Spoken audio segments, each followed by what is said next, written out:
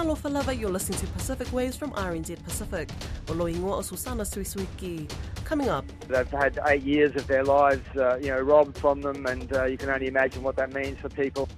After almost a decade in detention on Nauru, 6 refugees have arrived in New Zealand for a new start. Also, well, first of all, we've got to make policing more effective. Papua New Guinea police are urged to crack down on deadly catapults, and later on, like a big shotgun blast up into the sky. We expected the caldera of the volcano to just explode and be obliterated. More research is needed for Tonga's underwater volcano. 6 refugees have arrived in New Zealand after being detained in offshore Australian detention camps for years. However, there are many more who are waiting for their freedom day to come. Their arrival is part of an offer made by the New Zealand government to resettle up to 150 people detained on Nauru and PNG each year. The Australian government accepted the offer in March this year, and the first refugees arrived this week. Lydia Lewis has been covering the story and spoke with Refugee Action Coalition's Ian Rintoul, who's been an advocate for 2 decades. I spoke to them, in the weeks leading up to it, and then on the morning, and I've spoken to one of them since they've arrived in Auckland. There's 6 of them, 1 Sudanese, 1 Cameroonian, and 4 Rohingya refugees. What has the process been like for them so far? Well, mostly it's relief, I guess. They've just said they had a very good sleep, and that's really all that had happened. They'd arrived at Auckland and had a solid sleep, and they were, then going to find out, all the rigmarole of getting signed up and filling out papers, no doubt, and starting to be shown around what's in New Zealand, so that people can get oriented for their new life there. And can you explain how long this process has been? The New Zealand offer of taking 150 people a year actually goes back to John Key in 2014. So it's 8 years, that people had some expectation that New Zealand, might be a possibility. But of course, New Zealand wasn't willing to do anything without the okay of the Australian government, and it took until March this year before the Australian government actually signed a deal with New Zealand about resettling people from Nauru. So it's been a very torturous process. I mean, it's very difficult to sum up, the horrific circumstances on Nauru that people have gone through to get to this point. They've been denied, so many things. They've had 8 years of their lives, robbed from them, and you can only imagine what that means for people who were expecting to be able to study, expecting to be able to get on with their careers, being able to wanting to be able to work to provide money for families who are in dangerous circumstances at home, as well as offer them some possibilities of safety themselves from family reunion. So it's been an absolutely horrendous process. I mean, Amnesty and other organisations have described it as akin to torture, what people have been through on Nauru. So it's a relief that they're off Nauru and they can begin their new life. But as always, they still have a lot of concern to the people who are left behind. That's right, and it's my understanding that less than 150 are detained. And is it frustrating that there is the 150 a year quota, I guess, yet only 6 have been transferred or resettled this year? Look, it is a frustration. I mean, the fact is that all the people could have been taken off Nauru to New Zealand. They still would have been under the 150. One of the obstacles to that is that while there are people who are still engaged with the US, as it's called, or the possibility of going to Canada, then they're not eligible to go to Nauru, to New Zealand. But the fact is that I know some people who have been accepted to the United States, more than 4 years ago, and they've heard nothing. And there's no indication that they're actually going to end up in the United States. It's a big problem. In one respect, it's not New Zealand's problem. I mean, the Australian government has a fundamental responsibility for the people that they dumped offshore, and really our argument is that they should all be brought to Australia, regardless of where they may end up as a third country. If they want to accept a third country settlement, if they eventually get to New Zealand or Canada or the United States, well, that's up to them. But there really is no excuse for the continued detention on Nauru. Their people's health, their psychological well-being, that still deteriorates. There are many people who need medical treatment that's not available on Nauru, and yet they're not transferred anywhere to get that medical treatment. Absolutely, and I have been in contact with one refugee, Hassan. I'm not sure if he has been transferred to New Zealand or not. Maybe you could clarify that, but he has been transferred to Australia. And the last contact I had with him, he was saying that his mental health has deteriorated, that he's been kept in confinement in a room, and that has actually impacted his mental health even further. And that's in recent weeks. What do you know about that situation? Well, Hassan has been released now into community detention, so that's a big relief for him. But he was horrified that he was transferred from Australia, to Australia from Nauru, but ended up being in detention in Brisbane, contrary to what he was told that he should expect in terms of medical treatment. So not only did he not get medical treatment, he got more torture as far as detention in Brisbane was concerned, and that's our concern that we have with the people who are being transferred to Australia. That people are still being confined if they are lucky enough. But it is an extremely exceptional circumstance. I mean, Hassan's just one who managed to get to Australia, and there are a very large number of other people that I know that notices have been given to the Australian government over their concern about their physical or mental health on Nauru, but nothing's happening about that. I think the other issue is Papua New Guinea, where New Zealand has a separate arrangement with the UNHCR to actually accept people from Papua New Guinea, but there's only one man and his PNG family has gone from PNG to New Zealand, so far. So it's another area where I really think the New Zealand government could be very proactive to engage, directly with the government in Papua New Guinea to get as many people, out of Papua New Guinea as possibly can. They could, as I said, they could take all the people that they've interviewed on Nauru and all the people in Papua New Guinea and probably just meet the 150 quota that they've set. Lydia Lewis has requested comment from both the New Zealand and Australia governments. The Governor of East Sepik in Papua New Guinea, Alan Bird, says policing has to be more effective if the country is going to overcome the growing use of deadly wire catapult or catapults. These easily made weapons fire barbed spears that cause grievous injuries and death. Mr. Bird noted dozens of injuries and deaths in his province alone. He spoke with Don Wiseman and began by saying violence is common across all of PNG, but this weapon has made things worse. In the past, we would resolve differently, I guess by talking, and if that didn't work, people would resort to fisticuffs. Well, the younger generation these days is no longer doing that. If they have a disagreement, usually over something that is very trivial, they would respond with violence, and usually violence with weapons. And the latest weapon of choice is this bolt that's fired from a catapult. Clearly very, very vicious weapons, aren't they? You want to do something about it? Well, first of all, we've got to make policing more effective. These are weapons that are designed to maim or kill. They're not harmless weapons. I mean, these things are more lethal than a bullet. So obviously, we banned guns in Papua New Guinea, and we banned them for over 30 years. So these things, they're easily made in someone's backyard. So we're looking at the law right now to tighten that up. So that's the first thing. For instance, carry a homemade gun or a gun, and if a police officer shoots you, then the court can let you off because you are using a dangerous weapon with intent to harm or kill. I think we've got to treat this particular weapon the same as a gun. So these are the sorts of things we want to do. Tighten up on policing, amend the law if we have to, and make it an offence if you're carrying or making one of these things. And so these are the sorts of things we're looking at. But at the same time, we've got the community, and the community initiatives have been nothing short of, they're very praiseworthy and very effective.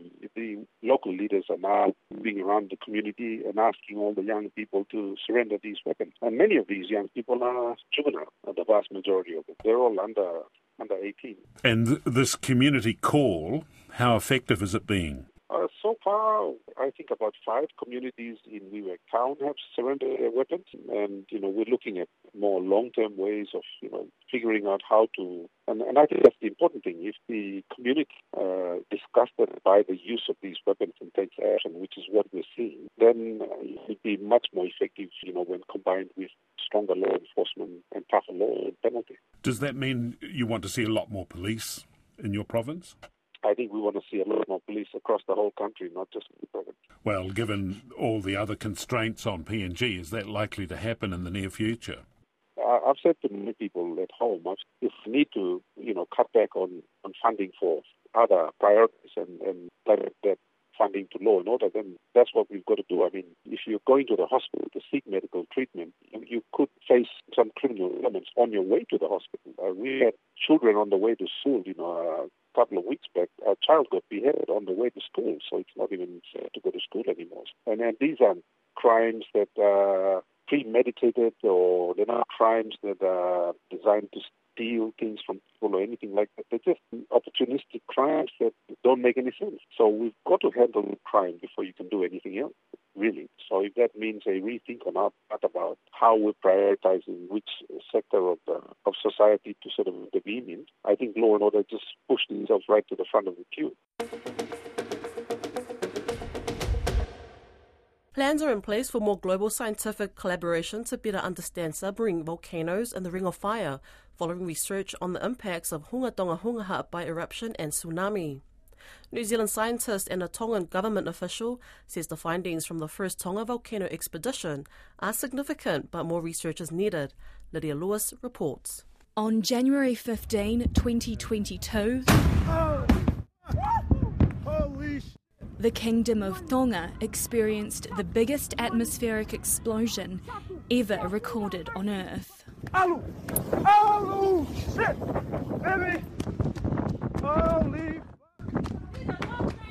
Waves slammed the kingdom. Tsunami warnings were issued, the impacts felt across the Pacific, in New Zealand, Japan, Peru, the US and Canada. Like a big shotgun blast up into the sky. We expected the caldera of the volcano to just explode and be obliterated based on the size of the eruption. But after we've mapped it, what we've seen is that most of the outside of the caldera is fine, but all the material in the middle is just blasted up and out and up into the sky. And then that's come down and caused and driven the pyroclastic density flows. So those are like an avalanche underwater. NIWA Chief Scientist Mike Williams says the full findings from the Tonga volcano expedition are internationally significant, with scientists from Australia, Mauritius, Egypt, Poland, Ireland, the UK and the US involved. What we've been able to confirm now that we've completed all the mapping is this is the largest event ever recorded by modern instrumentation, certainly the biggest eruption in the last century, and probably Krakatoa still remains bigger, but it was never observed with modern instrumentation, so it's always hard to make that comparison. For Natural Hazards Principal Scientist Dr. Emily Lane, it has been a once-in-a-lifetime opportunity to research the force of the dense underwater lava flows, one of the biggest unknowns of the eruption. The eruptive column then collapses down and comes raining over the sides of the edifice. This creates pyroclastic flows, which are currents made up of dense lava and volcanic ash. Dr. Lane has been investigating how they contribute to tsunami waves. Some of those currents from that travelled, up to 80 kilometres away from the volcano, so they covered this huge area. Modelling suggests both the domestic and international telecommunication cables were wiped out by the sheer force of the flows. The domestic line is buried under 30 metres of eruptive material. That international telecommunications cable actually got dragged about 5 kilometres back towards Hunga Tonga Hunga Ha'apai. A robot boat operated remotely from the UK by Seekit found signs that Hunga Tonga Hunga Ha'apai is still erupting. On top of that, the equivalent of 2.6 million Olympic-sized swimming pools of sea floor was displaced, wiped out by strong pyroclastic flows, leaving the seafloor looking like a desert. But scientists found hope. Dr. Lane says pockets of sea life were found. There were biologists who were sort of looking at what the impacts were on the flora and the fauna around there and understanding how this plays out over time. For Tania Lakula, who is the head of the Tonga Geological Services, the confirmation from scientists that this was the highest blast ever recorded, breaking through the metosphere, stood out. This demonstrates the power and the potential of volcanic eruption in our region.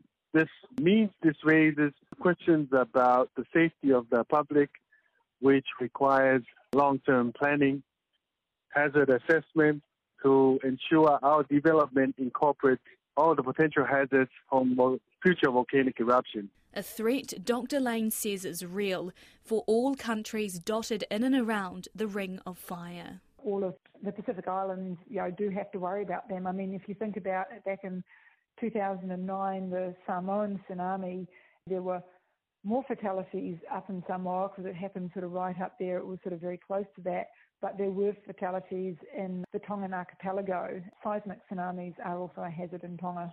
80% of all tsunamis are seismic, 5% are volcanic, making this newfound data from samples collected soon after this year's volcanic tsunami critical in informing global science. This is a really significant event on a global scale and really significant for countries that live on the Ring of Fire near the plate boundary that runs through the Pacific.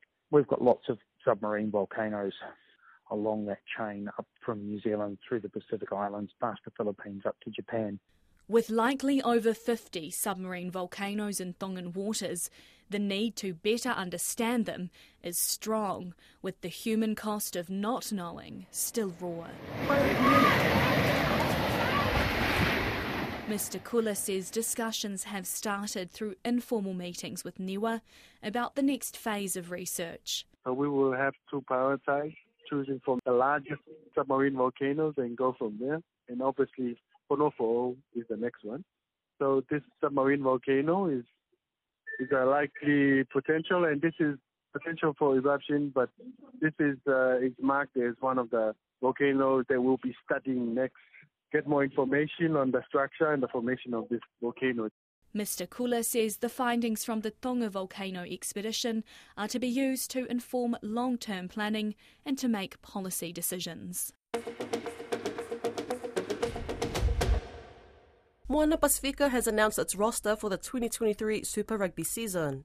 The roster retains most of its players from this year's tournament, which includes Captain Sekope Kepu and star fly half Christian Leali'ifano. Only 5 uncapped players enter the team, including Samoan 7-star Miracle Fai'ilangi. Finau Fonua has more.